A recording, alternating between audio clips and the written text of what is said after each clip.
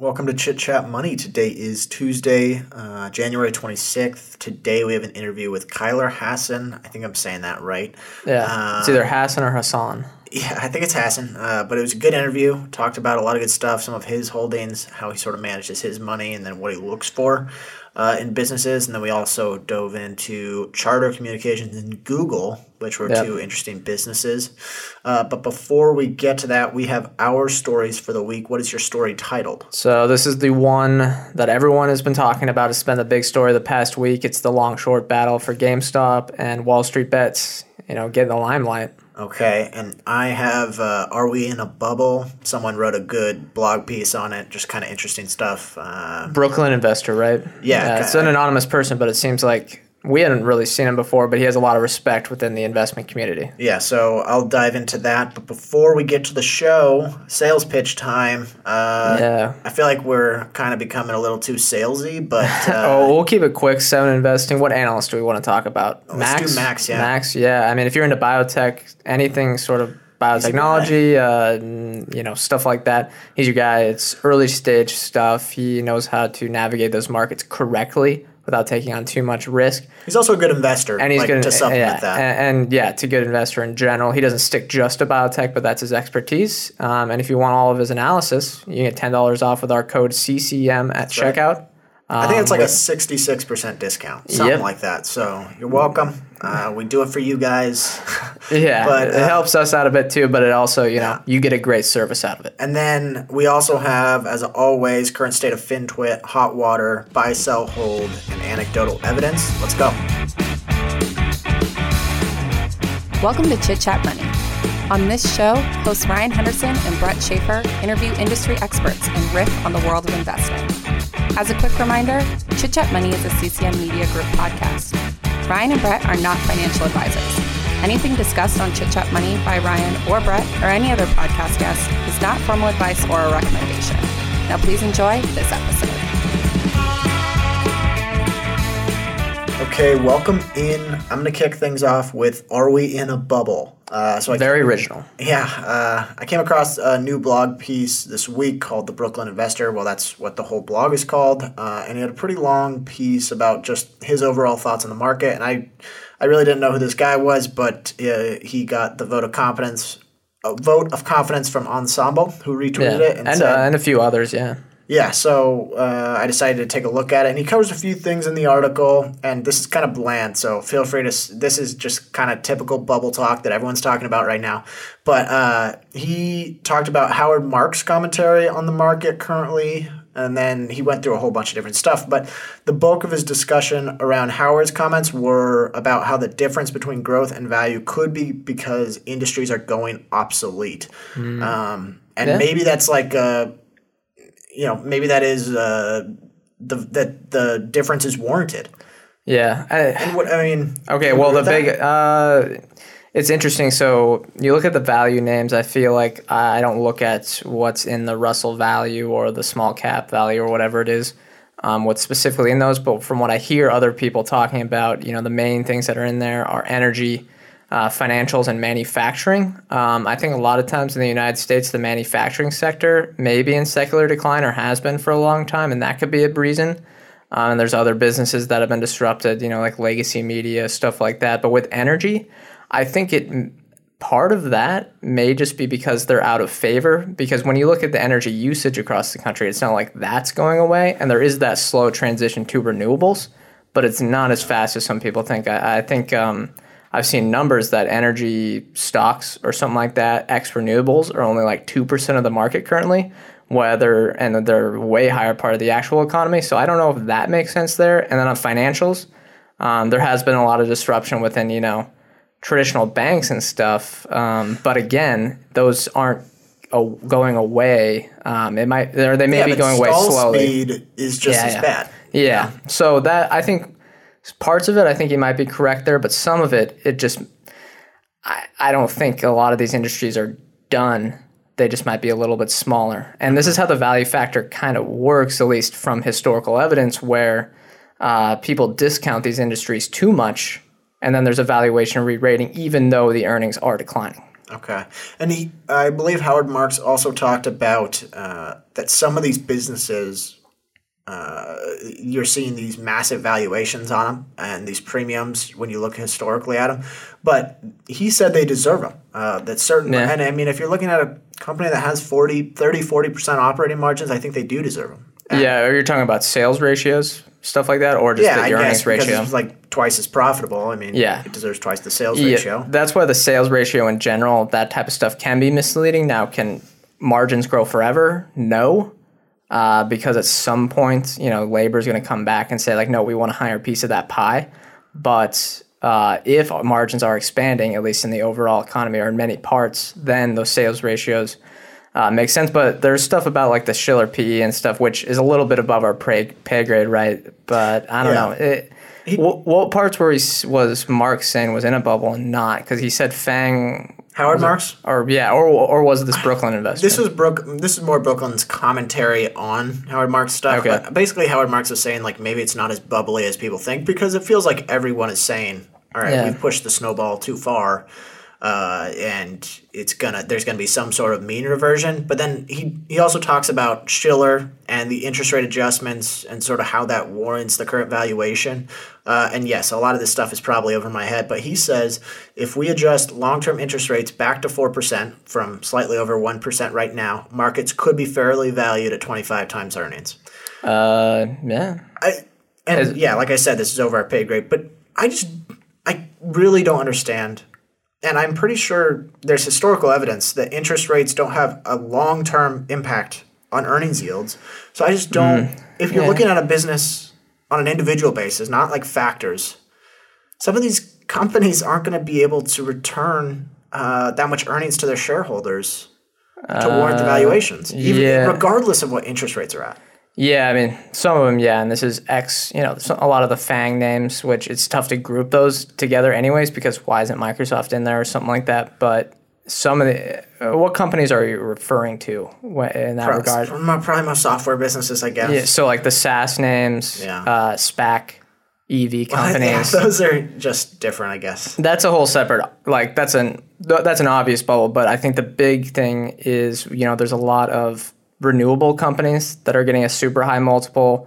There's a lot of, the SaaS names. Those ones are probably the ones that, I mean, even though their gross margins, whatever, we've had this discussion before, they're so high and whatever, and they're like, oh yeah, I mean, if they're trading at 20x sales, it's a different market environment. We're in a new paradigm with these business models. But I think what he means by interest rates is just the market as a whole. So that's kind of different. Like if you're going at it from an individual perspective, like what I mean by individual, it's individual company. And I think he mentions like don't own pets.com during a bubble, just own Berkshire Hathaway or whatever in 2000.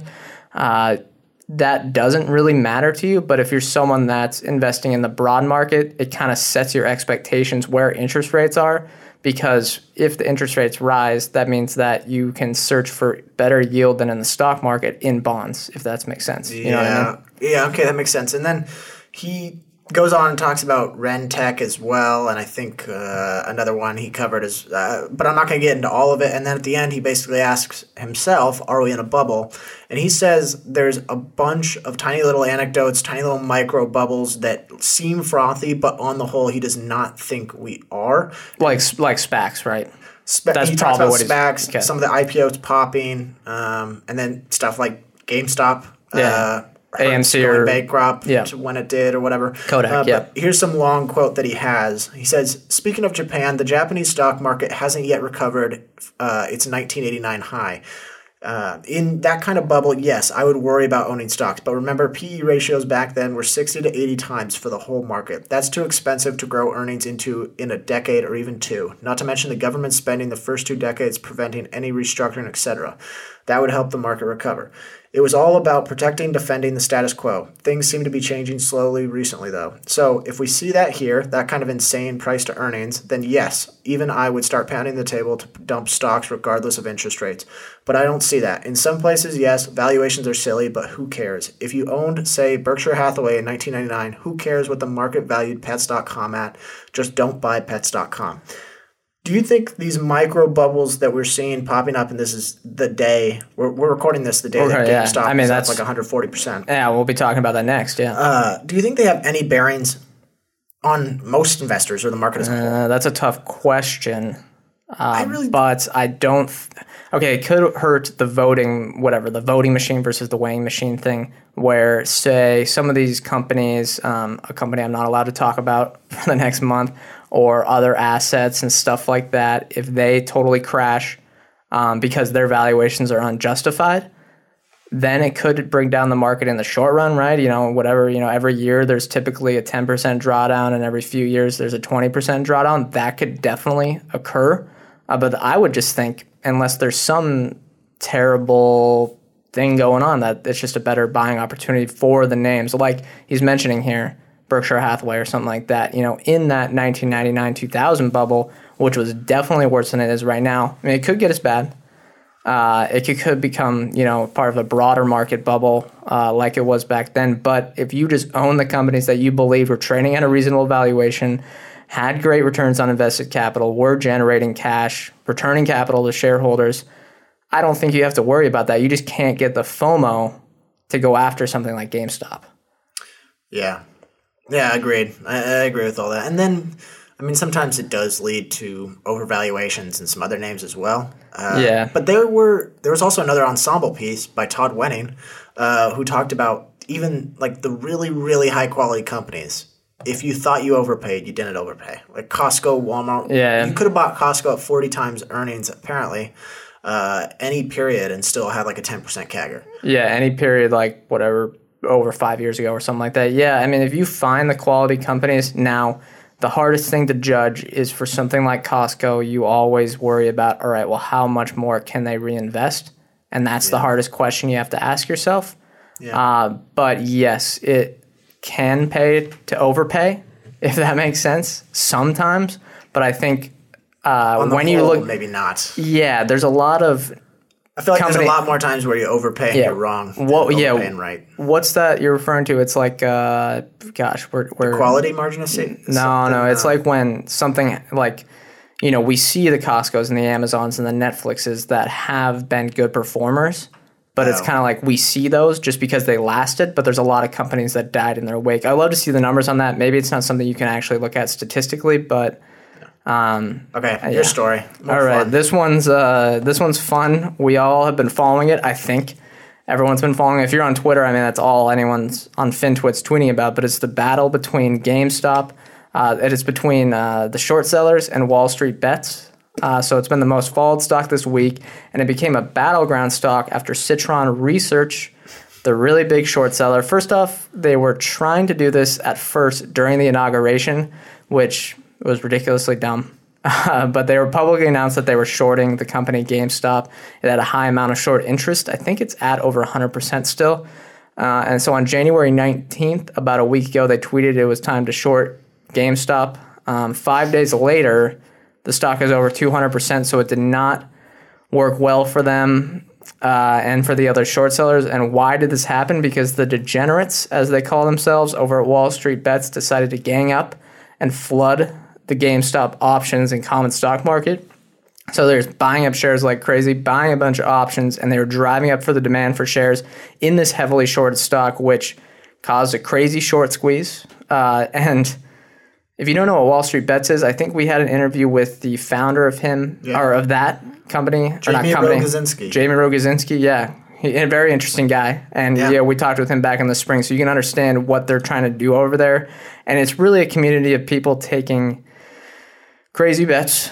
That's why they call it Wall Street Bets. And they bet on things that could hopefully, potentially, have some sort of GameStop-like returns. Here's the thing I like about Wall Street Bets is they are degenerate gamblers, and they advertise themselves as such. They're not fooling themselves. They're a very honest crowd. Yeah, I would never invest like that, and no one should invest like that. But if this is your type of gambling mentality, and I know there's people on there like it is hilarious to watch. There's poor Citron, but and there is a lot of tail risk or negatives to what goes on. But it is funny to watch from the sidelines. Yeah, I don't like when people are putting their entire portfolio into things like this, but I'm rooting for them to make money. I don't want them to go broke and have a bunch of loans to pay off. But yeah, the stock now is up.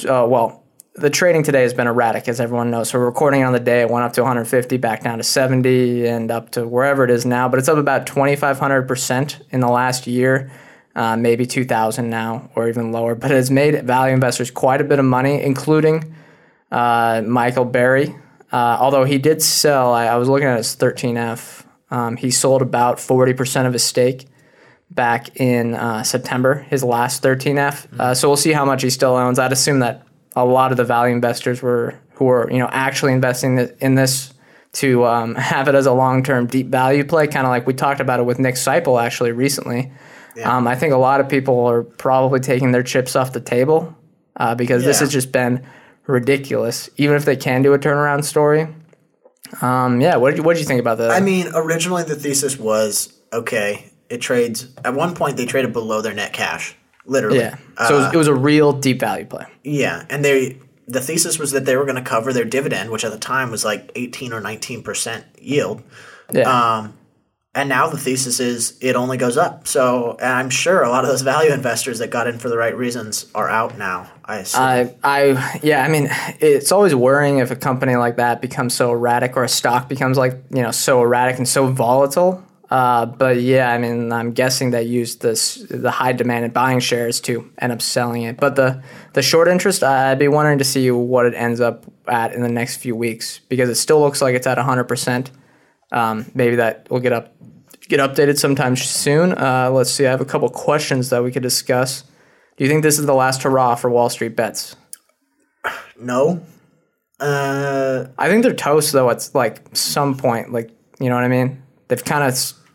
Yeah, I mean, it is the last hurrah potentially before they're regulated. Or there's some sort of action against them, but it's not like if they were unregulated and they kept going. No, this is not the last win or victory they're going to have. Yeah. The thing that I find so funny about this is they're like, let's get them, let's attack the short sellers, let's do it. It's a coordinated attack, and then at some point, all of them backstab and drop out.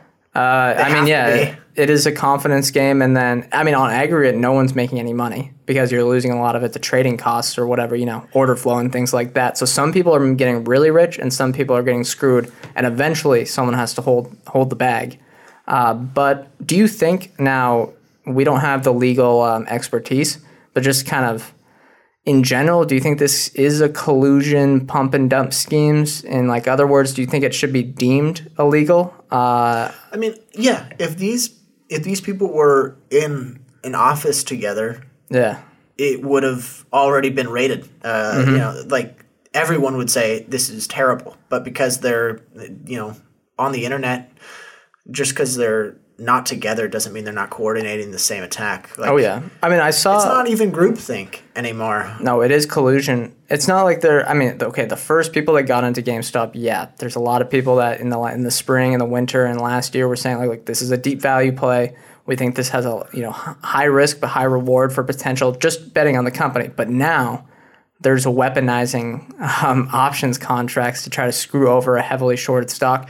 And if you do that on your own... maybe that's fine.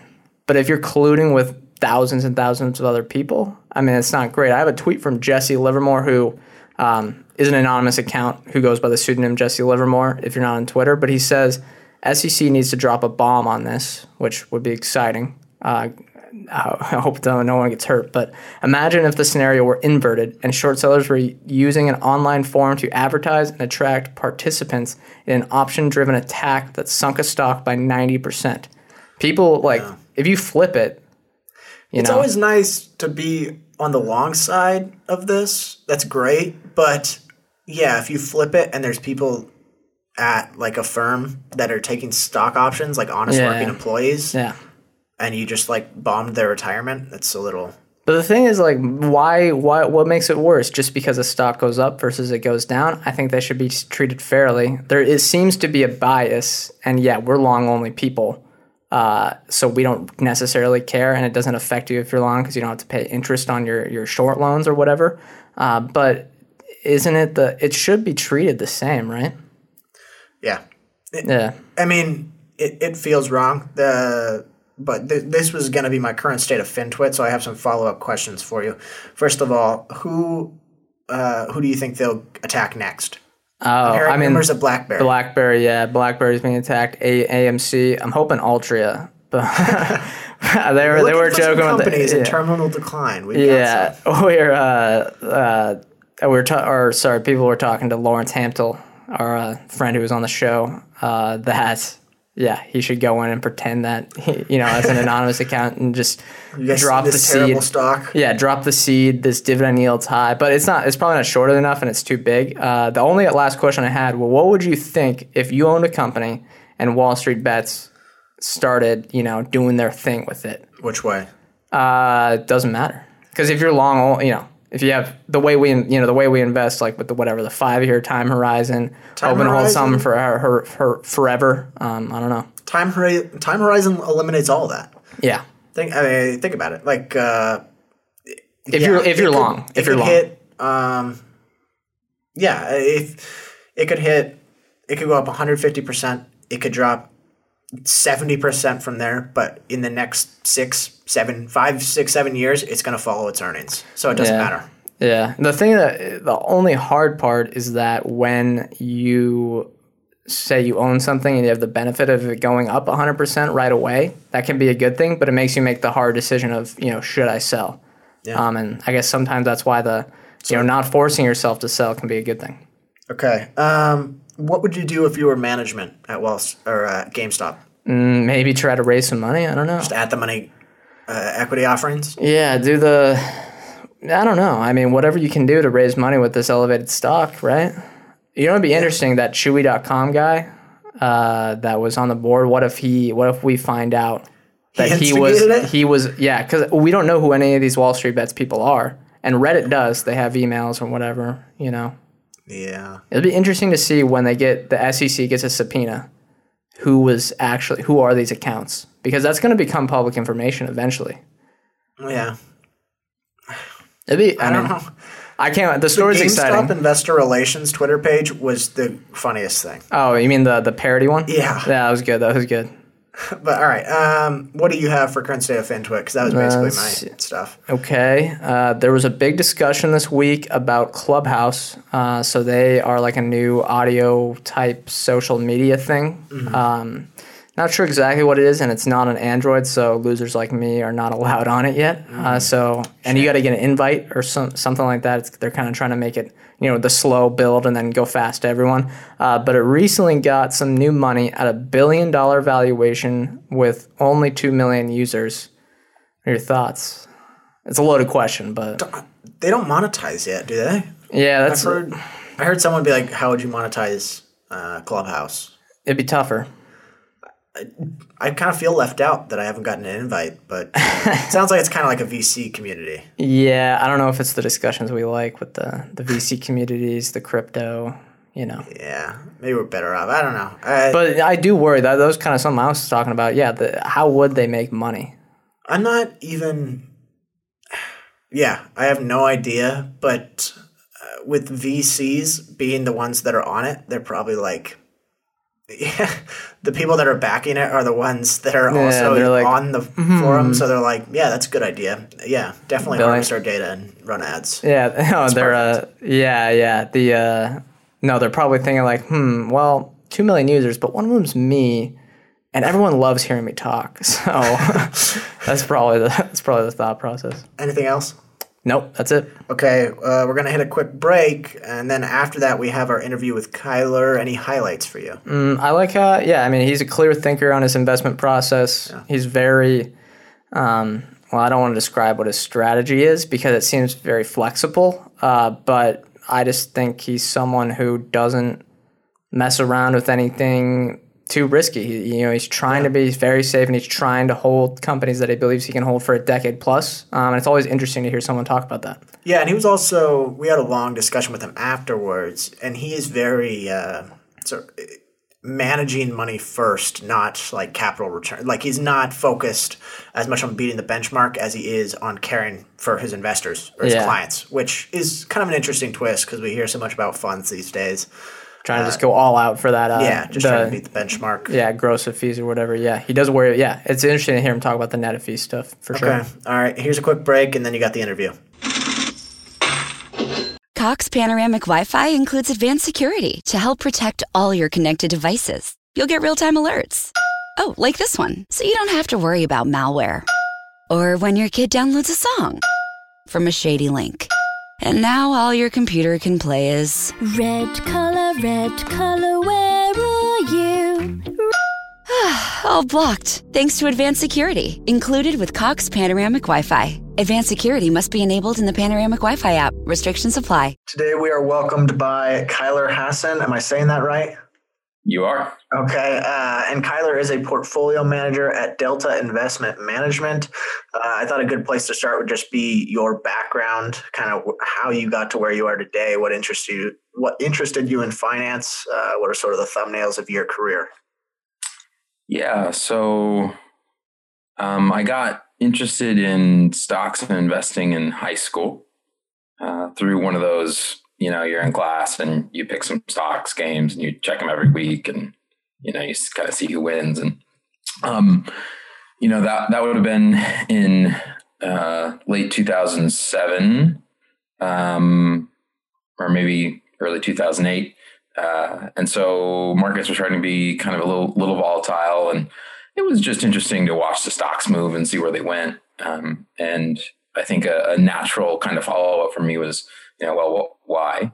And then I started reading most of the same things that most people read, the Buffett letters and sort of most of the foundational books.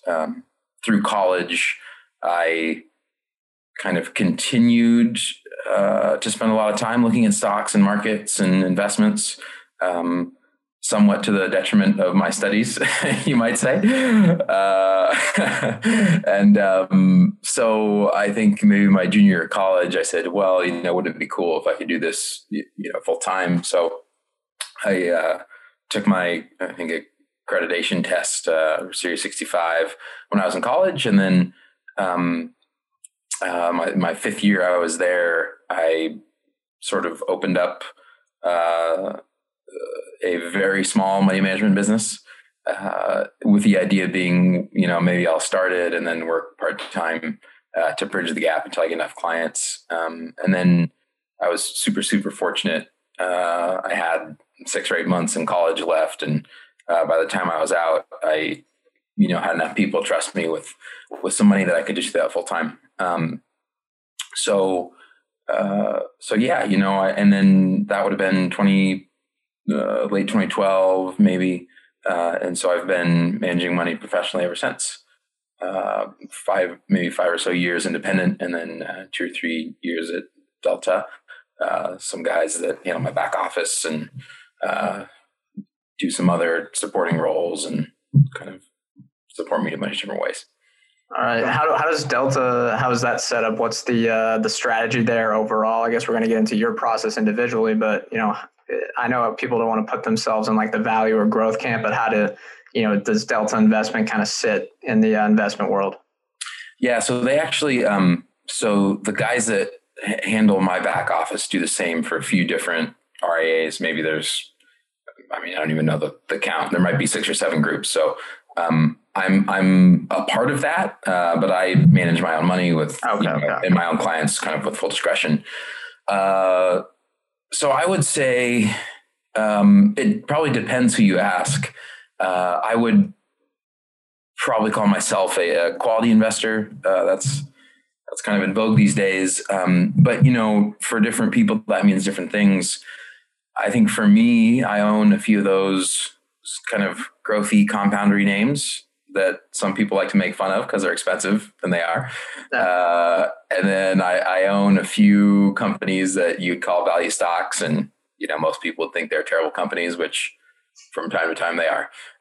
So I have no overarching goal to be one way or the other, but I tend I tend to look for value wherever I can find it, and I own some things across that spectrum. Has that kind of always been the strategy, or did you like start out cigar butt, deep value, and then move to quality, or has it kind of been the same throughout? Yeah, well, it's funny you ask. I was looking through some old holdings, and one of my, maybe this was, I want to say it was like 2016, so not that long ago. And I was looking, I had a new client come in, and I was looking at their portfolio at the time, and it was, I'm going to forget the percentages, but for them, I owned Berkshire, Exxon, Norfolk Southern, and one other just kind of mediocre thing. I forget what the last one was. But for those of you listening at home, if you rolled that forward from 2016 to today, you wouldn't have done very well. Yeah.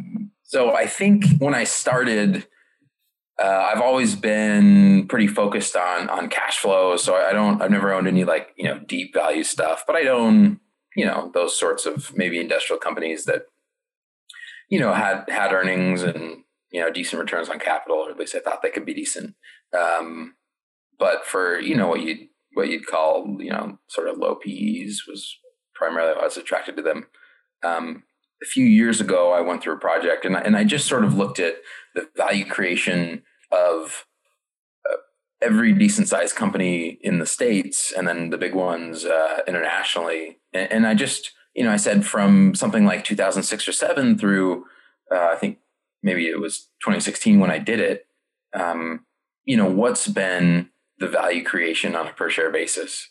And then, I just took a look at every one that created a lot of value. And so obviously you're going to find stuff like Apple where, they grew organically at some humongous rate, but you also find stuff that maybe via capital allocation and a pretty good business, they could actually have really good results. So once I did that, I found a fair amount of quite high quality companies. And I'd say naturally, as I've been aware of them over time, when they've gotten cheap for one reason or another, I've tend to own more of those types of things. Okay. All right. We are going to talk about your process, and we're also going to talk about Google and Charter later on. But first, we're going to get to process. So I guess as far as sourcing ideas goes, do you have any particular way you do that, or do they just show up on your Twitter timeline or some Twitter feed, something like that? And then how long does it take you to sort of build that conviction? So, if you find a good idea, do you move pretty fast on it, or does it take sometimes months to build a conviction? Yeah, good questions. So I would say, well, that project I did, I mean, that sourced a lot of good companies. I think my process is generally, I probably follow, I don't know what the number is, 50 or 100 companies that I think are great and I really like. And, I try to buy them when the forward IRRs look attractive.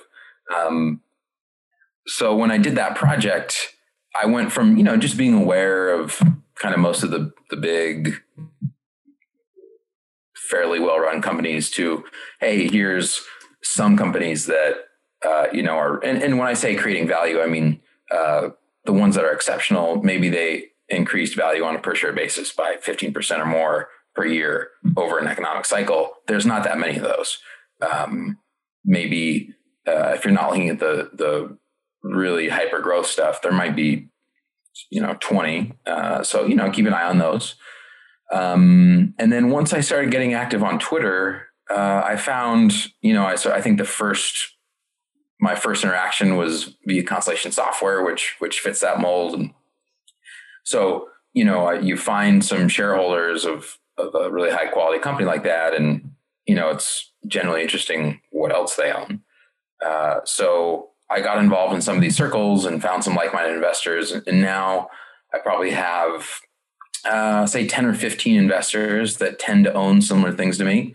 And, our process is mostly just, we talk from time to time, every once in a while, one of us is like, I have this position and it looks too cheap. What's the problem? And then, you kind of go diligence it in. And I would say a lot of my ideas have come just like that. So, I try to share things that I'm looking at that look really interesting, and friends share things back. And then, so, once I have the idea, I usually, read through the calls and kind of the Q's and the K's. And it really depends on the business for how long until I'm comfortable with it. Some things, you just kind of know what the business is and you can get a handle on it really quick. It might just be, you read through like some of the SEC filings, you read through the conference calls, you try to get a sense for management, and you could be comfortable with it in, a few days.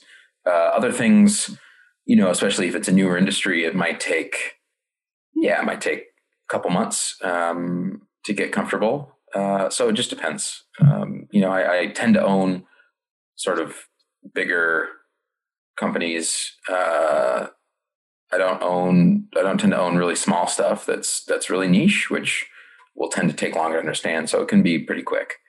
Okay. And I know in your letters you wrote, or maybe it was one of the letters I was reading, that you talk a lot about management. How do you assess management? Are there any particular qualities that you look for? Because I know a lot of it is qualitative. Right. And people are like, well, I think management is good. I think management's bad. It's kind of hard to be like, well, why? So what do you look for? Yeah, I think that's really industry specific.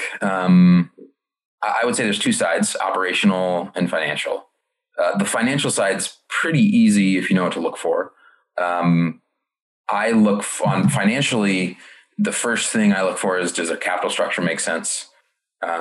So, do you have a cyclical business that everybody knows is cyclical, that there's a lot of debt on it? I mentioned that I used to own Exxon. I remember back in that time, it was, maybe whenever oil really started to roll over, I think that was 2016. You had a lot of the smaller exploration and production companies, and like they all had a lot of debt, which just should preclude you from owning any of it, given how cyclical that business is. And, sure enough, a lot of those companies were zeros. So, do they run the company, roughly correct financially? Nothing's going to be perfect, but I like to see the capital structure close to how I'd run it if I was in their shoes, depending on cyclicality, strength of cash flow, and those kinds of things.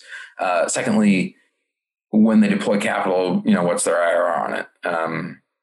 I'm totally okay with any companies that just say, hey, we've got a lot of extra cash flow, we're just going to pay it out.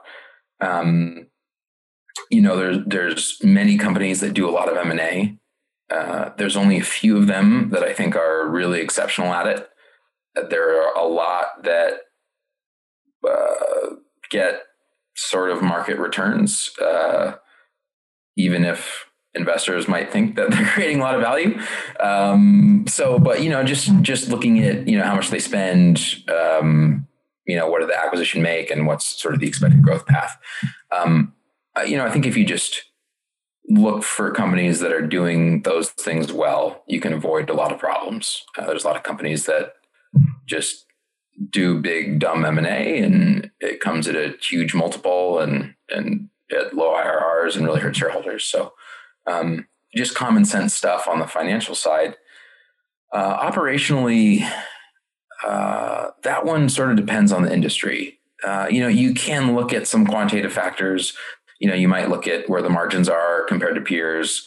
I think the bigger one is if you've got a good peer group, what's the organic growth compared to those peers over time?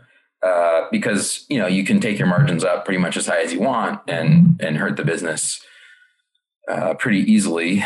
So, I just like to get a sense of how they operate.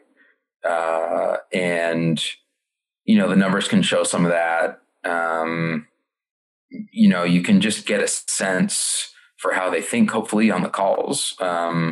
So Berkshire is an obvious example that everybody sort of knows. If you think about how Buffett manages that company, it's sort of like, it's decentralized. He kind of lets people do what they want. The managers, as long as, the results are okay, and they run it really financially conservative. And I think those are generally good ideas, and have worked out pretty well. You can sort of know, like Burlington Northern Santa Fe, they've sacrificed some margin in order to capture a little bit of revenue. Maybe that works out, maybe it doesn't, but you kind of know that, well, at least he lets the people running that run it how they want with a long time frame. And, I think that's important. So, just depends on the industry. You just try to get to know the people that run it, why they run it like they do, how are they paid? And do they generally seem to be doing the right things? So, okay. So it's almost like you gotta, a lot of times management can show good things, but what can hurt you is like if you see any red flags. It's almost like, all right, things are going good. Oh wait, no, those decisions seem a little bit suspect. Is that how you kind of go about it, or? Yeah, and I mean, I think I was actually just listening to Sean, who I don't know how to pronounce his last name. I think Sanders Stockton from Ensemble Talk, and he mentioned, they look for idiosyncratic companies. And I think that's a really interesting idea and something I do, maybe not quite as well as them, but, one of the big mistakes coming into this year was I owned Wells Fargo, and I could have told you, well, it's not managed well. It's not just the CEO, but it goes all the way down the organization. And, even if it was a sort of a normal bank, you could still have a lot of worries in a lot of places, but Wells Fargo was, worse for all the reasons that we all know. And, the idea was, well, they can just kind of go back to being a normal bank. Turns out their organization was a lot worse than it seemed, than it seemed to me. I think anybody that was a little more intelligent could have figured it out themselves. But there's red flags there. But then the second part, back to the idiosyncratic thing, is now I own First Republic, which, if you sort of know people that bank there or followed that bank, it's managed not just from the top, but sort of throughout the whole organization very, very well. And it's obvious to everybody.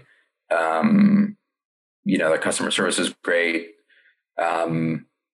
They really go after good, profitable growth. And it's just an exceptionally run place. And so I think if you try to focus on those companies that are just so obviously so much better than their peers, assuming you don't have to pay too much for it, then, that's good in and of itself, but you can also avoid some of the bad outcomes. So that's what I like. I like to find management that's just sort of obviously the best. Easier said than done. Was that the Business Brew episode you were listening to? Yeah. That's Bill Brewster's a good friend of mine, and so was really excited as he was talking to me about starting it. And then the first, maybe it's 5 episodes now, have been really exceptional. Yeah, no, they've been good. I really like that Sean one. Are you willing to pay up for quality management, or are you still I think Bill and McMurtry talked about this. It's like uncomfortable to do it, to be willing to pay up for really high quality. Have you gotten around that, or are you still kind of valuation disciplined? Well, I hope to be valuation disciplined. I think there's a lot of ways to answer that. The first thing is that, when I value something, I do my best to just think of, what's my best guess for the future? What are some confidence bands around that? And what's my rate of return going to be, with my base case, the sort of not so good case, and the best case. And so that applies to something like First Republic that's managed great, or Wells Fargo, or, anything else.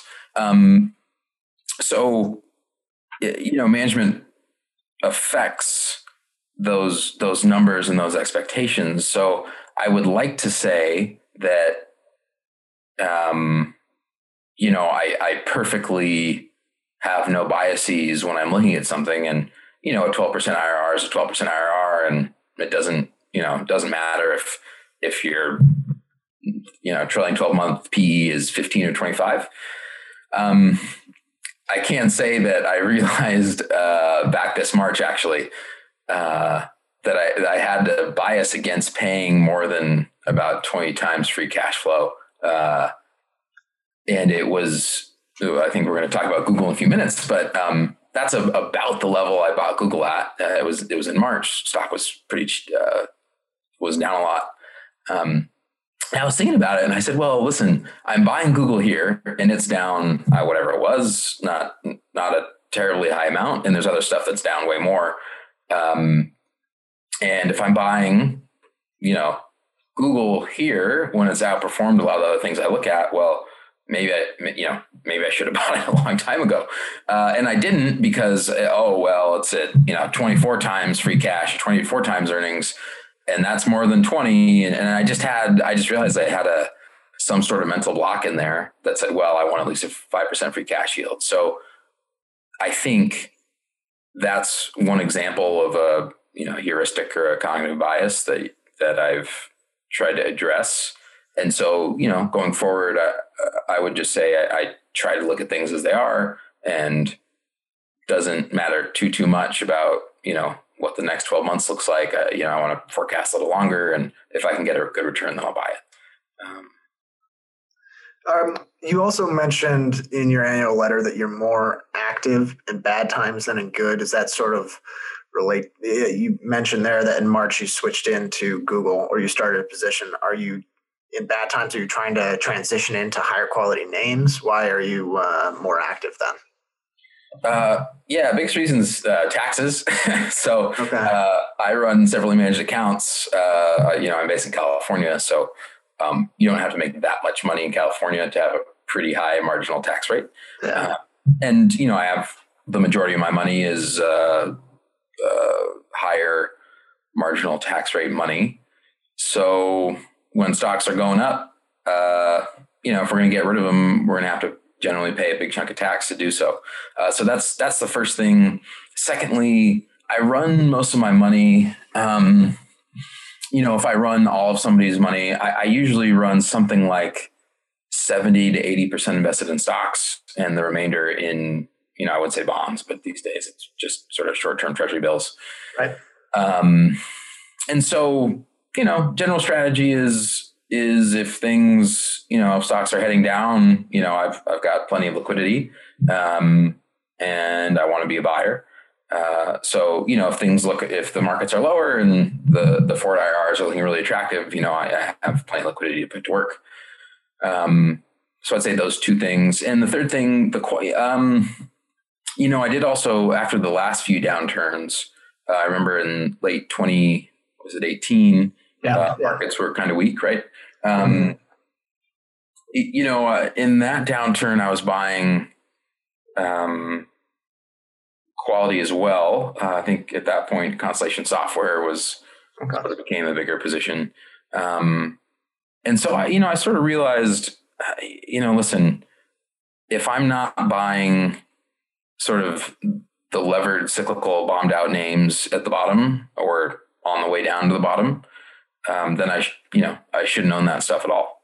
I think I'm not, given the tax situation of my clients, I'm not trying to trade around. If I turn the portfolio over once a year, I'd have to make something like 20% to make 12% after tax. So it's just like people don't make 20% returns forever, or very few do. I think that's almost impossible. So I'm just, I'm trying to own quality for the long run. And so, if you said, hey, here's some steel company and, it's March and trades at 2 times like a fake earnings number, that's not that interesting to me. Okay, maybe I double my money. I have to pay tax.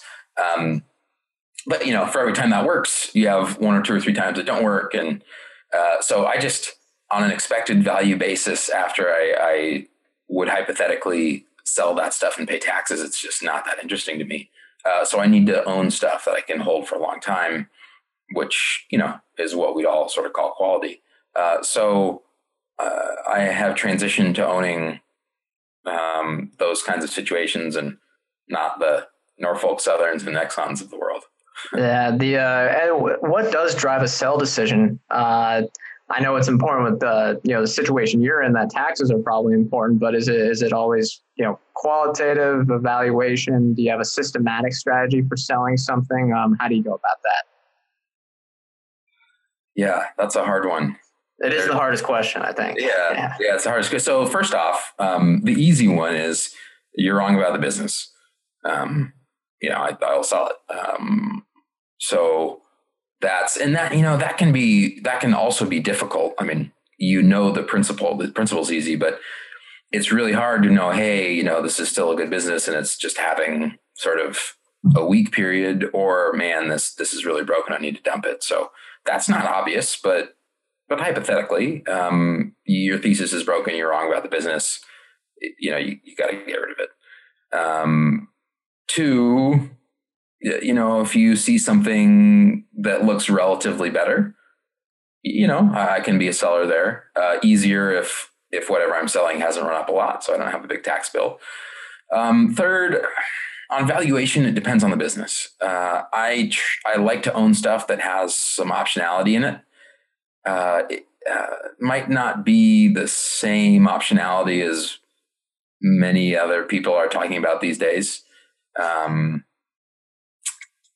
How should I say this? It's not like, they could come out with some new product line or humongous business that's going to be worth $100 billion in 10 years. Not really like that. Although maybe in one specific case. Usually it's, I own this company TransDigm, and a couple of years ago, they bought this business called Esterline. And at the time, I thought TransDigm was worth, say it was maybe $350 a share. And they announced this transaction, and it was bigger than they normally do. And, back of the napkin math, I said, well, I think that's going to add $100 of intrinsic value to the stock, off of a base of $350. So, if I could have gotten $400 after tax, which I couldn't have, but assume I could have, the day before I said, hey, this is great. I can sell this for more than the current assets are worth. Well, tomorrow, bummer. Now it's worth $450. So there's not a lot of companies like that. But I own, hopefully, a couple. So I don't like to sell those, even if they look expensive. Maybe I'll trim a little bit if I can. Sometimes I can't. First Republic's another good example. If you plug in sort of current net interest margins to that bank, you say, well, stock looks kind of expensive, and it probably is. If we get an environment where, the net interest margin is up significantly, maybe on higher interest rates, it could be pretty cheap. So, I like to have that option on higher rates. The better the business is and sort of the more optionality it has, the less likely to sell. If it's Berkshire, I have a good sense of what that's worth. If I could get 10 or 20% more than that after tax, I'd sell it. We're not close to that though. So yeah. Okay. I think we should move to a few specific companies. The first one's Google. And you mentioned that you started this position in March, right? I'm getting that right? Yeah. Right. Okay. So I guess just what's the thesis? Because most people know what Google is, but why do you like it as an investment? Yeah. So, I think one really important thing for investors is you need to ask the right questions given where a stock is selling, where the valuation is. And in March, if you backed out the losses from other bets, which maybe you shouldn't, if you didn't give them credit for the cash on the balance sheet, which I feel a little strongly that you shouldn't, and then if you backed out the probable losses from their cloud business, it was trading at sort of a little less than 20 times trailing 12 months earnings. I mean, I'm a 1 foot hurdle kind of guy. That wasn't that tough of a call. You might argue that, well, you could have made some better money somewhere else, but for a business that's growing, call it, high teens or 20% organically, to buy that at 20 times earnings. I mean, that wasn't a super complex decision. I think at some point it will, slow down, and it'll grow, at sort of more normal rates. And at that point, it'll probably be worth about 20 times earnings. So, I think in the interim, you kind of get all that growth. I think just as long as their search function continues to be more useful for users and advertisers, they'll continue to grow at good rates, which, looks to continue to be happening. So it was really not a complex thesis. On top of that, you have some, that's the one, where I said that you might have a big business, the cloud business. I'm told by all my growth friends that you can just take revenue and multiply by 10, and that's what it's worth. Or 30. So yeah, right. Or whatever higher number you want. So, I mean, that could be worth a lot. I'm not the biggest expert on the cloud, but I think I kind of appreciate that you need to be a big player and spend a lot of money,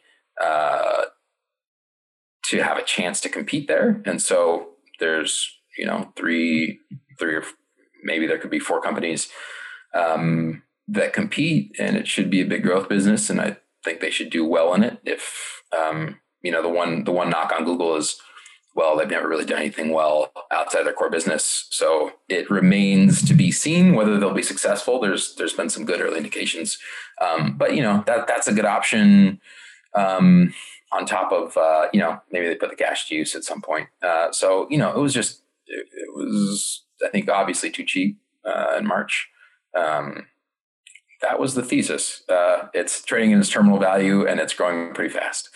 Yeah. I mean, that's all you need. How do you think of the other bets line? I know they've lost, I think it's either $15 billion or $20 billion cumulatively from that, and haven't really got any, profits out of it. How do you weigh that versus them actually starting to return capital to shareholders? Do you think they should maybe try to do both at the same time because they have so much cash, or is that not something you really think that you can be like, maybe you can't control that? So maybe I don't know. Do you think that they should cancel that at all, or try to move into maybe, buybacks and dividends, or what are your thoughts there? So first off, they have, even if they, paid a special dividend of all the net cash on the balance sheet, they have plenty of free cash flow. You're right. They've lost, I think the number is around 20 billion. Cumulatively, I think their operating losses are about 5 billion a year. I don't, Waymo's an interesting one. Sure. It could be, in 10 or 20 years, it could be worth, who knows, $500 billion, more. I don't know. Depends. But I think the odds of that are not high.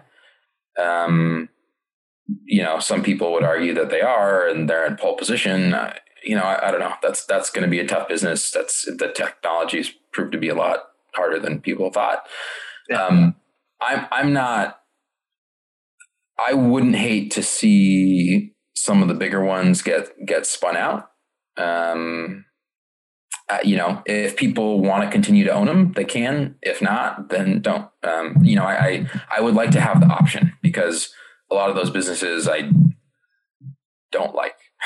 Yeah, I mean, when they're trying to do they're spending billions of dollars on, what is it? Those the internet through hot air balloons and stuff, or curing death. That seems a little bit far-fetched, even more far-fetched than Waymo, maybe. Yeah, and I don't hate the idea of, hey, let's spend some sort of moonshot money on R&D and see where it goes. If they just said, hey, listen, we're going to spend some money from time to time. If something gets kind of big, we're just going to try to spin it out, assuming there's a market for it, which there's currently a strong market for all this stuff, and then, we're going to keep our operating losses, as a result of that, say it's going to be like $1 billion a year. I think that would be super palatable. I think investors would have the options of what they want to own. I might, depending on the valuation, I might even keep Waymo, I don't know. But I think having choice would be nice. So we'll see what they do. I'm sure they'll just keep it all internally. And, frankly, if they spend a little too much and don't get a great return on it, it's probably not going to be enough to really impair the thesis. But it is sort of frustrating on the margin. Yeah. And it's the big thought it seems like search isn't going away, or YouTube. It seems like those are highly defensible businesses. Is kind of the main thesis you have is, all right, these should grow organically at least a 10% rate. And it's going to be very, very tough to displace them unless there's a whole new paradigm of technology that comes in over the next decade or so. Right. I would say I am more comfortable with the terminal value of, say, Google's core businesses than I am of something like Facebook. Right. I've always thought that media, including social media, is terribly competitive. I like back in the day when Buffett made all his money in media, it was like you could, it's 1975 or whatever, you could read the newspaper or read a book or read a magazine. There's like 3 channels, like if you own one of those things, you are going to make a lot of money because there's just not a lot of competition. Now with the internet, competition for our times is really, really high.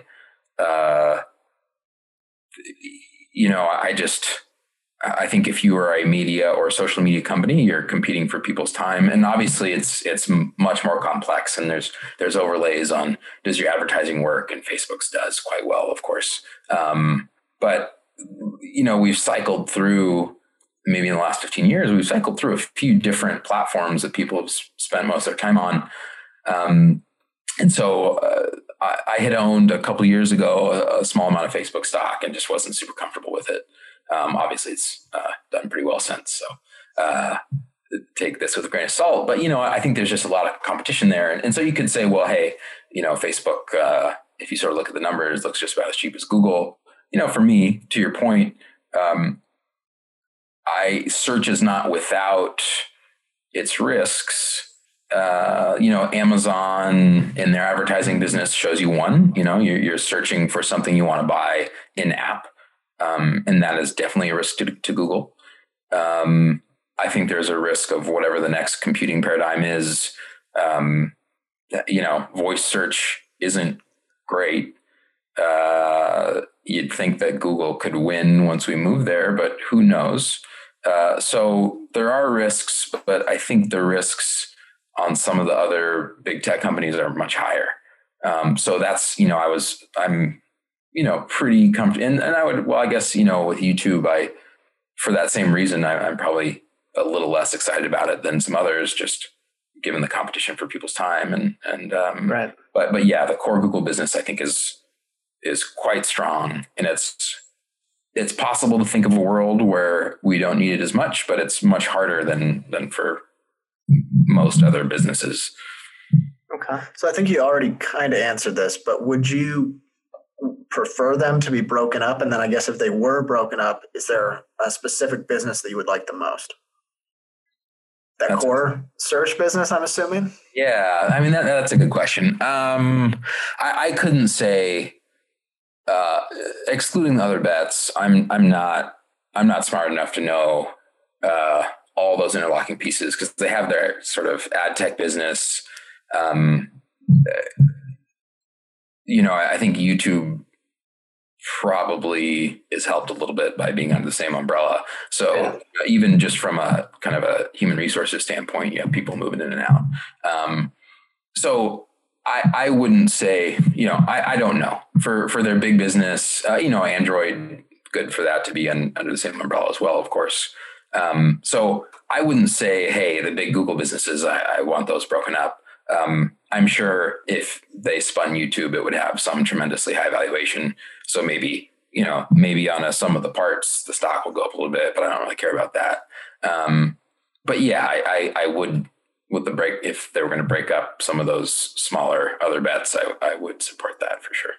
And I guess on a financial standpoint, we've seen companies like Apple who generate all this cash flow should have consistent streams. Similar, Google should have even more consistent stream with the reliability of the search business. I haven't, looked at how much debt they have, but you see someone like Apple really use debt I would say wisely over the last 3 or 4 years. What do you think about Google doing something like that as well, especially with interest rates as they are? I know that's almost a loaded question, but well, I own a couple businesses that are very Modi, non-cyclical growth businesses that throw a lot of debt on them. And I happen to like that, maybe more than most other people. Hypothetically, if you said, hey, you're going to put Malone and Maffei, in charge of Google, and we're going to run it with 3 or 4 times EBITDA leverage, I wouldn't hate that. It's just, I don't think some people appreciate how much a strategy like that can matter to the rate of return on the equity. It's a lot. That being said, they have roughly $30 billion of net cash. That's actually, you talk about, $5 billion a year in other bets losses. Well, if my cost of capital is 12% and they have $130 billion of cash, that costs me $15 billion a year. By them just keeping it and doing nothing. So that's actually my biggest frustration. And I would support them just saying, hey, as Apple said, hey, we're just going to get to net debt neutral. I would really support Google doing that. They can't, some people say, well, hey, what if they need some money for a rainy day, or if they want to do an acquisition, if they don't, if they need some cash for a rainy day, they have so much cash flow right now. So a lot of things would have to go tremendously wrong for that to ever be a problem. And if they ever wanted to acquire something, they could finance it very, very easily, even if it was humongous, completely through the debt markets or whatever. If you want to sell a little stock, do that. So there's no need for all that money to be in the bank. I'd love to see them. I mean, it would be better tax-wise if they could just, do a big accelerated buyback. They can pay it out as a special dividend. I think that would be great. It's a big cost to just have it sit there and do nothing. So, but that being said, I don't know if many people have noticed, but over the last few years, they've had a small buyback program for a while. The last 3 years, they've bought back more stock quarter over quarter for the last 3 years, with actually the only exclusion was that in Q1, when their stock was cheap, they bought back even more. And so Q2 was down a little bit, but that was good. They bought a lot of it when it was cheap. So they're starting to spend real money on buybacks, which I think is exactly what they should be doing. And I hope to see that continue. And hopefully, in the next few years, they'll start to work that cash pile down. But we'll see. Okay. If you were CEO for a day, would you change anything? I think it sounds like we have our answer, which is a little more debt or a little more cash to shareholders. But is there anything else you'd change? No, I'm not the person to ask. I was having some sound issues before we got on here. I'm not the most technical person. Listen, I think their core business, they're doing great. I have a feeling they might be hiding their true margin potential a little bit. But listen, they have a very long-term asset. They have regulation risk. I think they're doing just great operationally, financial side. I think there's some easy improvements there. Okay. All right. We'll transition to another, I guess you would call it a steady business, Charter Communications. I don't want to say do you own it in your portfolio? I guess, is that, yeah. Yeah. Yeah. So before we talk about them individually, because they are a cable and broadband business, I think a lot of people kind of get the overview of what a cable business is. They understand it because most people have it in their house, but they really don't understand how the business models work. Can you explain that, overview a bit, just from an investment perspective, how you look at that? Yeah, sure thing. So I remember when I initially bought it, the stock was off quite a lot because video subscriber losses were accelerating. So the main revenue lines, excuse me. The main revenue lines are broadband internet. That's the biggest one. Video. So, when people say cable, they think of the video, and then sort of landlines, which some people apparently still have. And then they have, some small and medium business and enterprise customers that sort of have similar things. I think the big misconception over the last few years, and certainly about 2.5 or 3 years ago when the stock sold off, was that video matters a tremendous amount. It's hard to, you can make some estimates because they give you what they spend on content. So you can sort of break the revenue and the cost down and make some estimates. And it's looked to me for a couple of years like video makes a little bit of EBITDA dollars and not much, if any, free cash flow. Maybe somebody that knows the space better could drill down more, but basically most of the income and the value comes from internet. And so I view the cable companies as primarily internet companies. And so their model is, internet penetration goes up a little bit in the States, over time. It kind of went up a lot this year with the pandemic. We build out, we increase the number of households in the country. And so, you get a little more houses, and hopefully that's in your footprint or close to it, and you can sort of build through. So you get some volume growth that way. And then the cable companies have been sort of massive market share gainers compared to the old telecoms like AT&T and Verizon. And so through those three things, you get some good organic subscriber growth on the internet side. And that's really what's driven the financial returns. And it's very sticky. It's not cyclical. Or, in 2009, I think the earnings, EBITDA, whatever, was up. At Charter, I think it was up high single digits or close to it. So, people generally don't cancel it because it's very important. What metrics do you look at the most? You mentioned EBITDA there. Do you look at that primarily, or is for cable specifically, or do you pay more attention to the net GAAP numbers? Kind of a balance of both. Yeah. No, I mean, you just take EBITDA, throw 20x on it, and there's your value. No, so I look at operating free cash flow, which is EBITDA minus CapEx. That's actually how I look at most every company. I'll look at. I know people like to hate on adjusted EBITDA a lot. I actually like to look at it. I'll just, if I don't like the adjustments, I'll just back them out. It's easy enough. I'll find EBITDA dollars, and then I will try to figure out, what are the CapEx needs and the working capital needs. And so it's just a slightly better way in my mind to find like the true operating income of the business. So for Charter, so I think I've owned it for 2.5 years, and in that time, EBITDA is up. Maybe I think it's 15.5 billion to maybe 18.5. So, pretty good growth, but nothing insane. But CapEx dollars on a trailing 12-month basis are down from, I think, almost 9 billion to a little over 7 billion.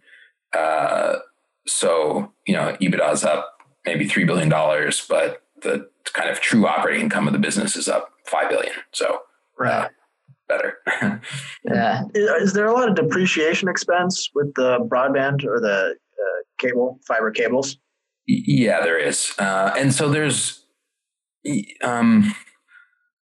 when you have big M&A transactions with kind of asset heavy businesses, you have to be really careful about let's just use the headline depreciation expense, because you can have some accelerated depreciation. So they bought Advanced Newhouse and Time Warner Cable a few years ago to make what is now Charter.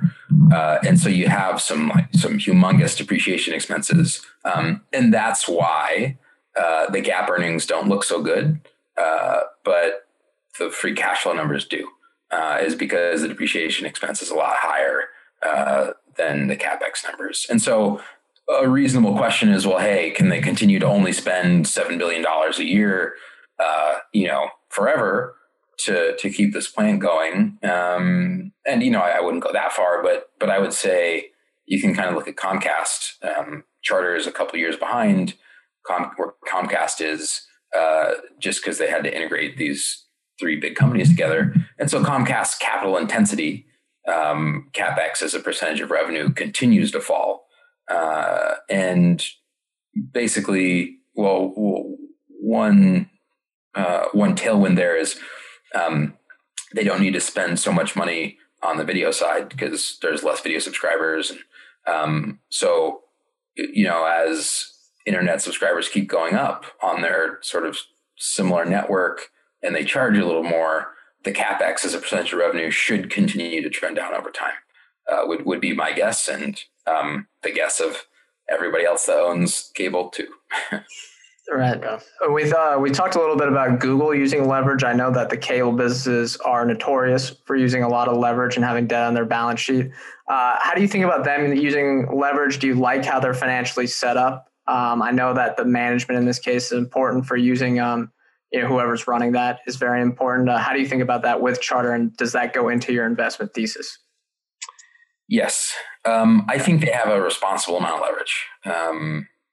Charter, for people that kind of know the story, I didn't know the story back then, but sort of read on it when I was reading to Charter.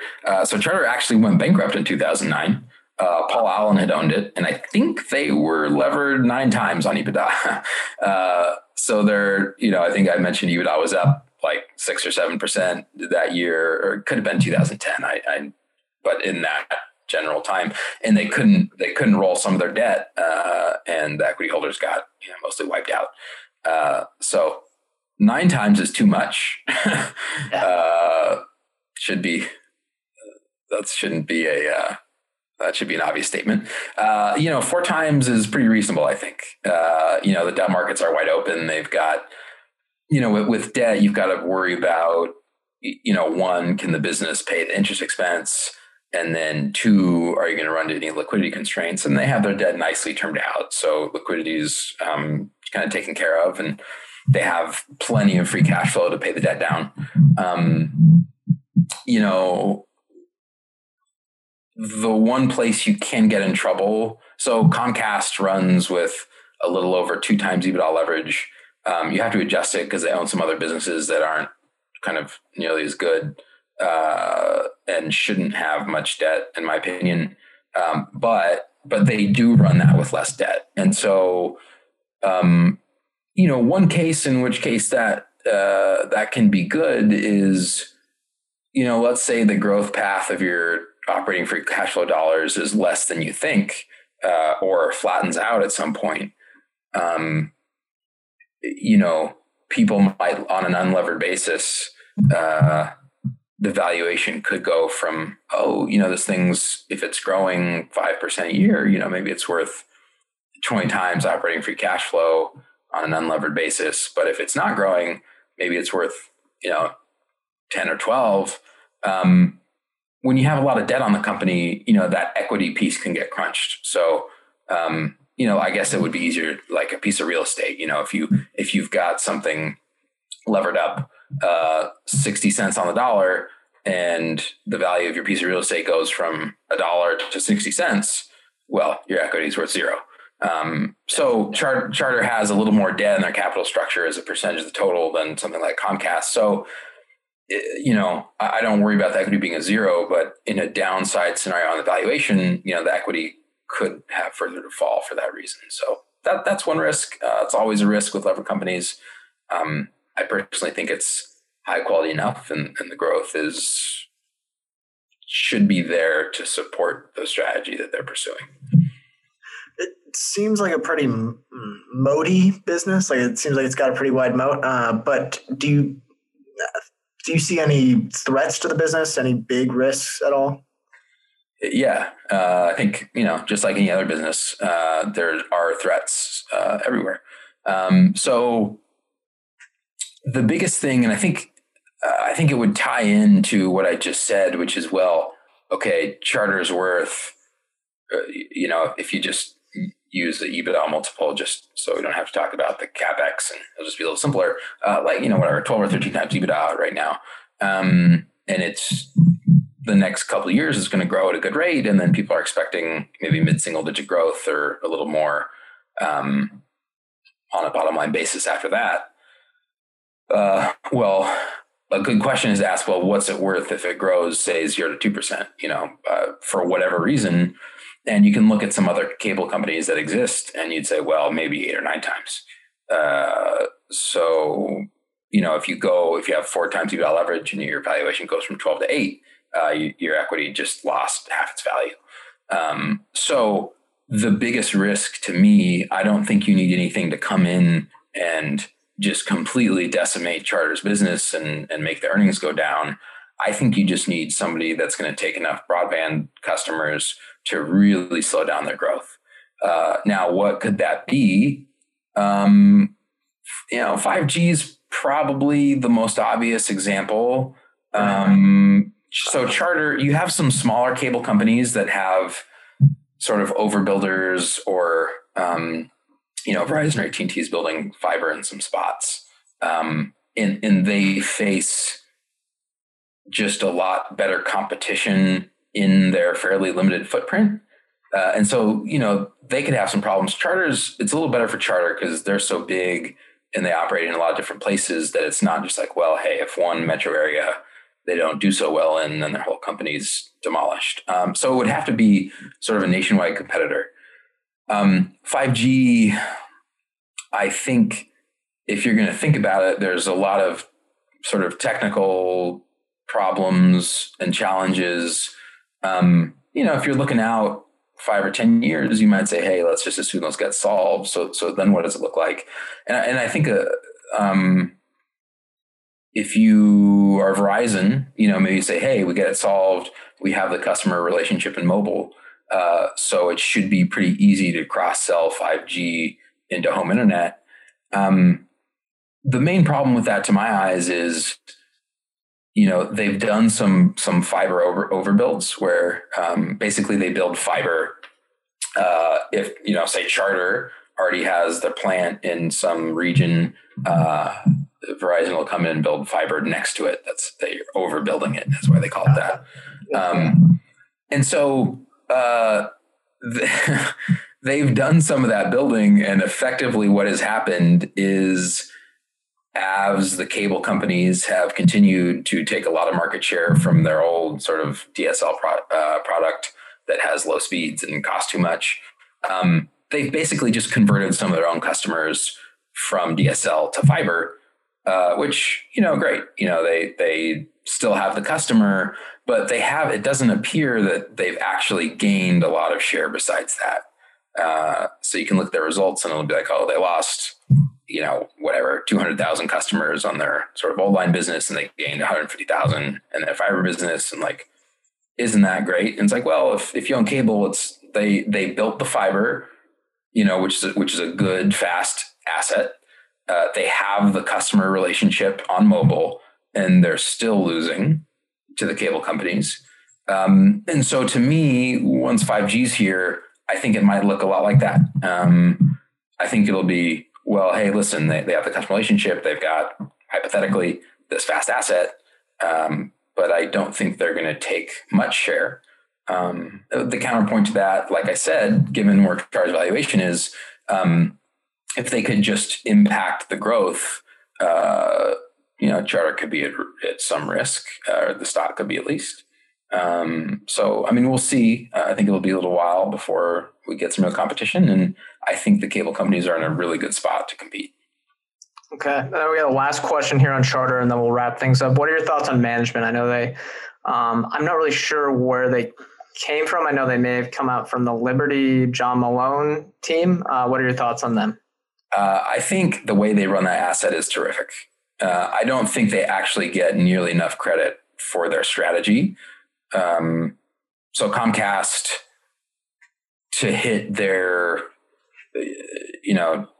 to grow their business, they mostly rely on price. So it's fairly expensive. They push price up. I live in Comcast footprint. got rid of my cable a while back. I pay like $80 a month for my internet. It's generally pretty expensive, and they push price to grow.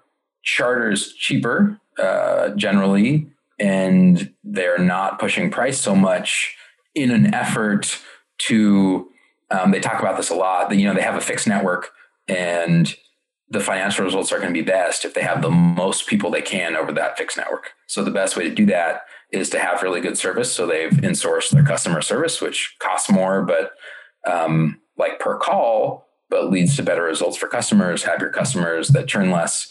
And the prices are lower, which means that they should be able to penetrate their asset base better. So, you know, those risks to 5G or from regulation, you know, I think you should be a little more worried about them if you're selling more expensive product than if your product's cheaper. So I like that strategy a lot. It's led to, you know, really great top tier subscriber growth. I hope they continue to do it without pushing price too much. And, you know, my guess is at some point down the line, hopefully it's way down the line, they'll be just about as penetrated as they can be. You know, they'll push the price lever a little bit more. But yeah, no, I really support what they're doing. Operationally, they've been superb. So I think you can't say enough good things about how they're operating that asset. I feel like the customer service thing is absolutely huge. Yeah, I mean, Xfinity or Comcast or whatever. It's awful. The customer service there, it is terrible. But, yeah. All right.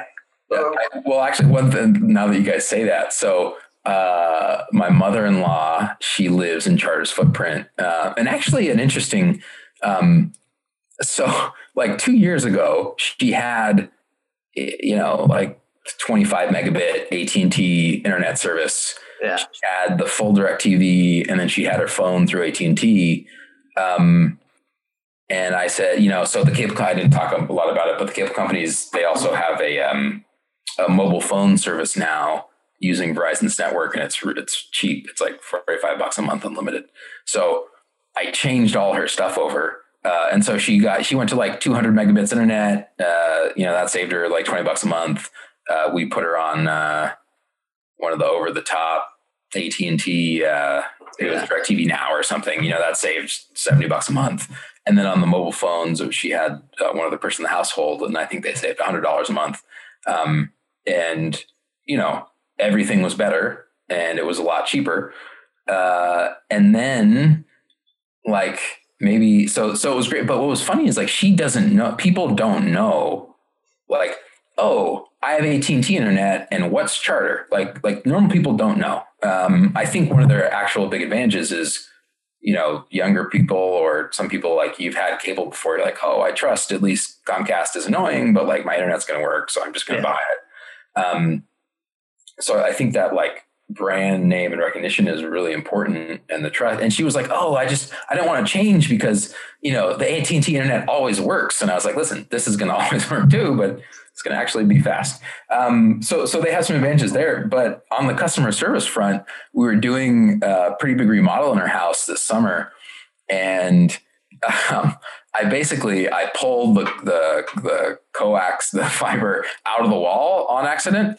And I was like, I didn't quite realize I did it. I was trying to take the thing off to paint behind it, and the cable came out. And so I was like, oh, you know, we have no internet. I was like, so I called them. I was like, well, they've insourced their, you know, customer service, but I'm sure it's going to be this big disaster. And so sure enough, I get on the phone in like 3 minutes with this super nice lady. And she's like, oh, okay, when are you free to have somebody come out? I'm like, whatever, you know, ASAP. And she's like, okay, how about an hour? And so this guy came out an hour later, and he crawled up into the attic and fixed it, and then fixed some places where the cable was kind of deteriorated. And I was like, you know, can I double my position through you, or should I contact TD Ameritrade? So anyways, I'm sure, you know, it was just chance, and like sometimes it doesn't work out like that, but I was pretty impressed. I mean, that's a lot better than my Comcast experiences. So, it makes the lifetime value of a customer way higher. Like, I will stick around if I know that no matter what, you're going to show up in an hour if I need you. I mean, it's a big Netflix argument too. They make it so easy compared to someone like Xfinity, but I guess it's a whole new can of worms. Okay, we'll get to the wrap up questions. I'll go first. What is one financial saying that you disagree with? Yeah, I was thinking about this. I wouldn't say a saying, but I think the idea that you can just sort of blindly learn from very good investors is flawed. And so I was thinking, like, okay, how have I changed my investment ideas over the past few years? And so I think I told you, I got started, and so I read all the Buffett letters, and I was like, oh, this is great. I need to be mega concentrated and, just sit around until there's something obvious and then put, 30% of my money in it. And I just, I think there's a lot of survivorship bias everywhere. Not with Buffett. I think if you gave him, if you ran a simulation 100 times, I think it's going to turn out very well pretty much every time. But like, if you're looking at a bunch of good investors, like, I think you just need to be really aware of survivorship bias and really worried about it. But on top of that, your investor base might be way different. So, what somebody like, I talked about paying taxes, like most hedge fund people, they don't, like they report pre-tax returns. So it's a very big difference what I'm trying to do and what they're trying to do. And so, maybe you shouldn't try to learn too much from that. But even with Buffett, I mean, listen, I had to realize a few years ago, wait a second, like I'm not nearly as smart as him. None of us are. So. Yeah, nobody is. I mean, I shouldn't, I'm not smart enough to say, hey, this is an obviously great company and the price is cheap and I'm going to put 40% of my money in it. That's not something I should ever do. And so I had to kind of unlearn that because that's kind of how I used to operate. And sometimes it worked and sometimes it didn't. But I think the risk I was taking was much too high. So I think you can read, I think it's better to read about people that blew themselves up and just avoid that. For the same reason, like if you're an operational person, I don't think you should just read Steve Jobs' biography and you're like, oh, I'm gonna do what that guy did. Like, no, I think it's a lot more complicated. I think there's a lot of survivorship bias. And I think you just have to be really careful. So I think you need to think for yourself, see what people are doing, read everything you can about, funds and investors that kind of blew up or had to redeem all their investors' money and avoid those things. You can learn from that. And then, look at Buffett, really use a critical eye on, okay, how this guy made, what were the big ideas where he made his money? A big one being, his partnership days, like cigar butts. But at Berkshire Hathaway, if you look at all the excess return, it came from, like, he was buying compounders. Like, he wasn't buying value stocks like, Washington Post in the day, Geico, Coca-Cola, Capital Cities. Yeah. Those were the high growth names of the day. He was just smart enough and patient enough and maybe lucky enough to buy them really cheap, which is very difficult. But so yeah, I would just say, try not to learn the wrong lessons. Think for yourself. Watch out for survivorship bias. Yeah. All right. And last question, what's one piece of advice you'd have for anyone considering a career in investing? I think the biggest thing, once you get started, if you invest money for other people, you have to always do the right thing for them. I think that's the biggest thing. I've been in business for 8 years. I've tried to do that. I think I've done well at it. There are plenty of opportunities to, and I'm not talking about like like really horrible stuff, but just like, here's an example. My clients pay taxes. I charge just on the balance they have with me. So if they pay the taxes outside, I could just say, hey, well, listen, the stock went from 100 to 200 and I'm going to sell it and put it in something else. And so, I'm going to charge on the 200. They're going to pay the tax outside the account. And so like their gross return might be a little bit better. The after tax return might be a little bit worse, but like my fees will be slightly higher. Like, there's stuff like that. And I just, being in business for 8 years and just doing everything I can to make sure I'm treating my clients perfectly has been a big deal. And I think they notice. And all my business, it would start off as a friends and family shop. I've had maybe some referrals here and there, but you're entrusted with many times people's life savings, and it's a big responsibility. And you shouldn't take it lightly, and you just have to treat everybody right. That's the biggest thing. And it'll, it isn't only the right thing to do, it's going to lead to success as well. Okay. I think that's going to do it. That's all our questions. You don't have any more? Nope. I'm all good. Okay. Thank you for joining us, Kyler. Had a lot of fun. Absolutely. Thank you guys. Appreciate having me on. Welcome back in. Thanks again to Kyler for coming on the show. Next up, we have hot water. I've got, 3? 3? I have 3 too. So okay, my first one is Herbert Diess. I think I'm saying that right. I don't know who is that. He's the CEO of Volkswagen. He joined Twitter this week, and he walked right into a firestorm. I wouldn't be surprised if he left the platform within a month, because obviously there were a lot of I can't say the word in front of you. No, you can say it. I just can't respond. There were a lot of Tesla shareholders, like in his mentions, like you'll never be able to compete, that kind of stuff, which was whatever. Like I guess that was expected. But the amount of people that were mansplaining the auto industry to him, and like how he should change the business. Yeah, I'm like, he doesn't know anything. I'd get so fed up being on Twitter if I were like that. I mean. It's got to be tough, but no comment from me. So. Yeah. All right. My second one, though, is the New York Post had an article this week that was titled "Humans Could Move to Floating Asteroid Belt Colony Within 15 Years." Well, seems a little optimistic. Well, they are the premier science journal. I don't know. It feels like we're getting all our space takes from Pixar now. Wasn't that in the movie WALL-E? WALL-E, yeah, and there's an Amazon show about that, which, maybe Bezos was just planting the seed. But, yeah, that's ridiculous. It's not happening in 15 years. But, the concept seems interesting because of that, taking gravity to its own advantage where you're, using the centripetal acceleration and all that stuff. But, right, you understand that. You know what I'm talking about. Definitely. But it's not happening in 15 years. This reminds me of the SpaceX in 2012. We're going to Mars in 2018, and now they're pushing to like 2030 or farther. 15 years for an asteroid belt colony. We can barely get stuff into the atmosphere. It's ridiculous. Dalio is in hot water as well. He tweeted this week that he believes we are on the brink of a terrible civil war. Dude, he's lost it. Which, all right, what is that? I mean, that doesn't help.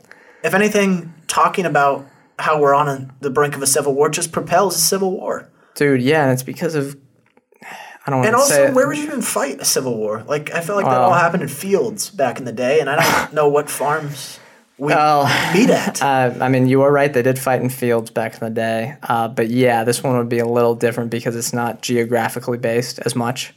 I mean, I guess there are just people. Twitter civil war. Yeah, Dalio, I don't know. Two things. One, it's because a lot of people are upset about the wealth inequality. And it's like, Dalio, I mean, get a mirror, buddy. But yeah, he's downright ridiculous. He's just being radically transparent. He is being radical. Yes, he is. He's emphasis also on radical. Emphasis on insane, dude. This guy. I mean, he just feels robotic a little bit. I don't know, man. What is wrong? Like, you could obviously there's tensions between a lot of fringe parties in the United States, but this guy, like, I don't know. Most people, like, I think Colin Roche, who's a good follow on Twitter, said, most people don't care. Like 95% of people aren't really. No, I mean, I wonder if that's what it was like during the actual Civil War, if most people just didn't care. No, not true. I mean, they literally seceded. Colin Roche was like, what did he say? Most people aren't even getting out of bed. No, most people are just in pajamas. Yeah. What makes you think we're going to take up arms? That Dalio tweet, there's some ridiculous VC tweets and stuff like that, It's up there. All right. Dalio, I don't even know what to think. Okay, those are my three. What do you have? Okay, well, I had the New York Post tweet, which is an all-timer. I thought it was maybe Elon hacking the site. But Alphabet has canceled Loon, its project meant to beam internet connections from hot air balloons. Is this another notch in the cable broadband moat? And it's actually perfect for the interview we had this week with Kyler because we talked about Charter, how it's hard to disrupt that type of business. And Google kind of closing up some of its other bets and trying to, be more financially sound, even though they are already financially sound. I do feel like, that scene in Silicon Valley where Gavin Belson walks down, he's like, I need a moonshot. I feel like that happens at Google on a daily basis. And then they're just like, this isn't going to work. Yeah, I mean, they were going to supply cable to all of America. Well, not cable, internet. And now the hot air balloons, hopefully they're getting a little more practical. The hot air balloon thing seems insane. Once, Waymo worked, right? But if they close down hot air balloons and they close down that curing death thing, that project, maybe we know they're on the right track. Yeah. I guess if I were, Sergey or Larry, well, they're off. Anything to do. Yeah, they're not even. I thought he was still I thought they were kind of intermixed. Nah, they're out. They're out now. Well, I bet you they're just like, here's your play money every year. We'll allocate this budget to Sergey and Larry. I think I forget who is it, but one of them is still doing the other bets stuff. But most of them they're out of the day to day and like the actual the executive team and stuff like that. Okay. What else do you have? Okay, last one. Single-family home inventory is in hot water because it's down to only 400,000. It's fallen off a cliff this year as the demand for the suburbs, I guess, are skyrocketing. And it's down from over 1 million in 2015. There's a little cycle it goes through usually, and it's been declining ever so steadily, but it's just totally falling off a cliff now. A lot of people we talk to, I think, one of them was Ian, who we talk, every Thursday with. And others have been discussing investing in home builders. And now I'm not really a big, home builders. Trend play. I'm not I really despise the trend plays because I think you can get into a lot of trouble doing that. But has the home builders thesis that people have had, it seems like it's playing out now because they're going to have to spend a ton of money. Yeah. Yeah, it could. It does make sense. He even had that take way back. He was early. He was early, yeah. Yeah, it was like even Motley Fool days. He's like, I think everyone's going to move out into the suburbs, and home builders are going to get a boost. Yeah, demand. It seems like the supply is dwindling, and there's going to be a lot of building this spring and summer. Yeah. Yeah, I'd agree. I'd see that. That's a fair thesis, but then again, I do not like betting on the trends, sort of concepts or trends, or I like company-centric approaches. But that's all you got, right? Yeah. Okay. Buy, sell, hold, a theme. Not very exciting. It's earnings today, so it'll be on Tuesday. Earnings from this Tuesday. We're recording this on Monday, but whatever. So I have Starbucks, Alaska Airlines, and Microsoft. Oh. I think, to be honest, I'm going to sell. And are these all Seattle companies? Wow, home bias today. Bias, Ryan. Jeez. Wow, this is a tough one because, to be honest, I like Alaska a lot, even though it's an airline. But I don't know. I'd have to see Microsoft's valuation. I might sell Starbucks because I don't know. I think they're trading they got a lot of debt. They've used a lot of debt to buy back shares, and they've kind of eked out that earnings per share growth with minimal revenue growth. And they do pay a good dividend, but they have been, and maybe I need to check, trading at like close to 40 times earnings. And it's tough to see where they're going to grow.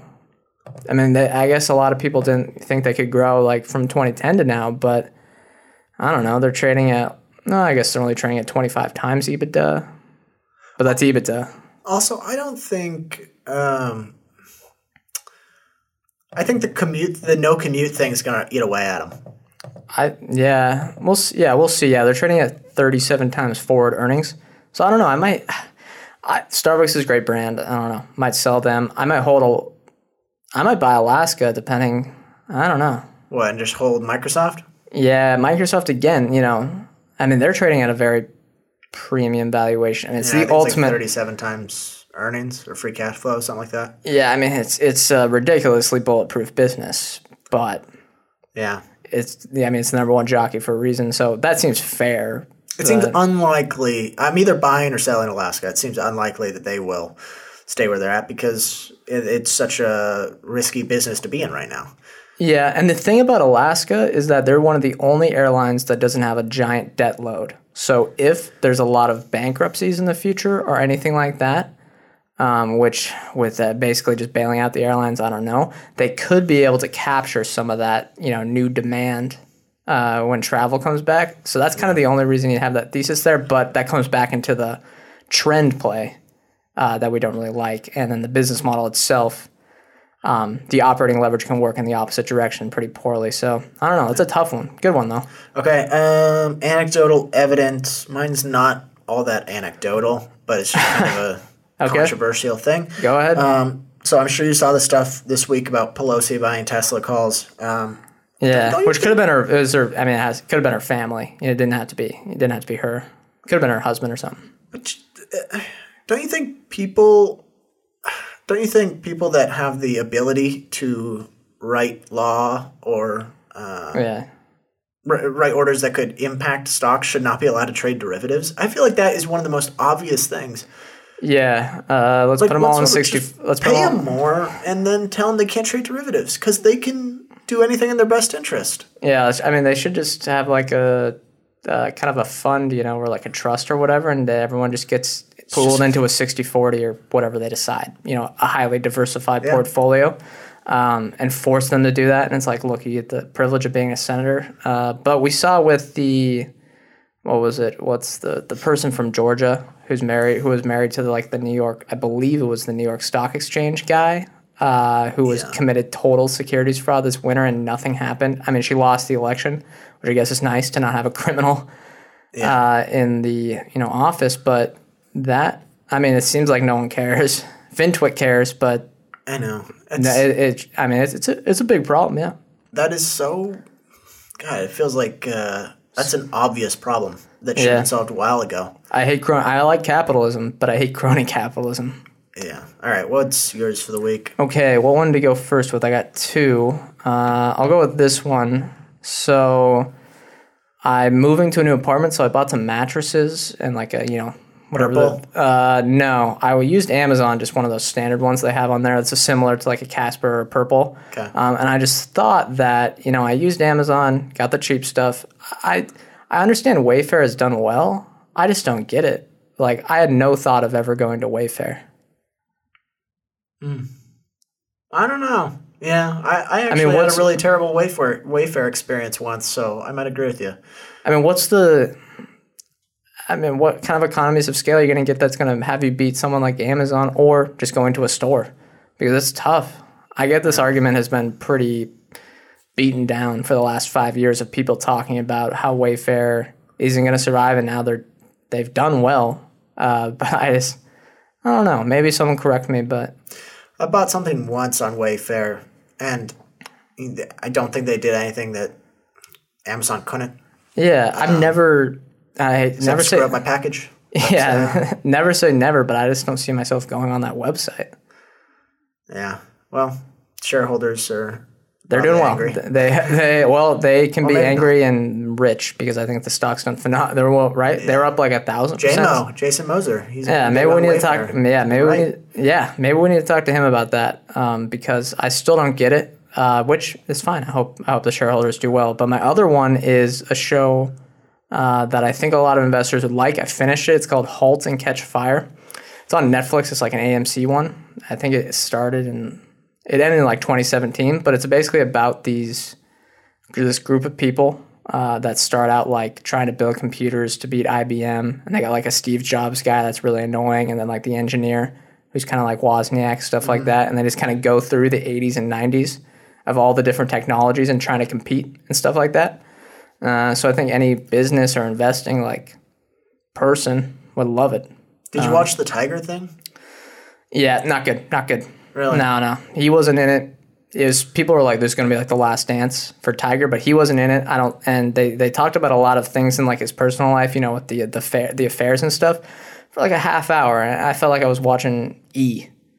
And I was like, I care about the golf. I don't really. Okay. So no, not a recommend, but Halt and Catch Fire, definite recommend. It's like a serious Silicon Valley. Okay. All right. Well, I think that's going to do it, right? Yeah, that's it. Okay, code CCM. Check out for 7 Invest, another plug for us. And then thanks again to Kyler for coming on the show. Am I missing any disclosures? No. Oh, next week will be our 100th episode for our Tuesday show. So there we go. Wow, it's a big day. Huge day. But yeah, we're not financial advisors. Anything we say or discuss here on Chit Chat Money is not formal advice or a recommendation. Thank you guys for listening. We'll see you next time.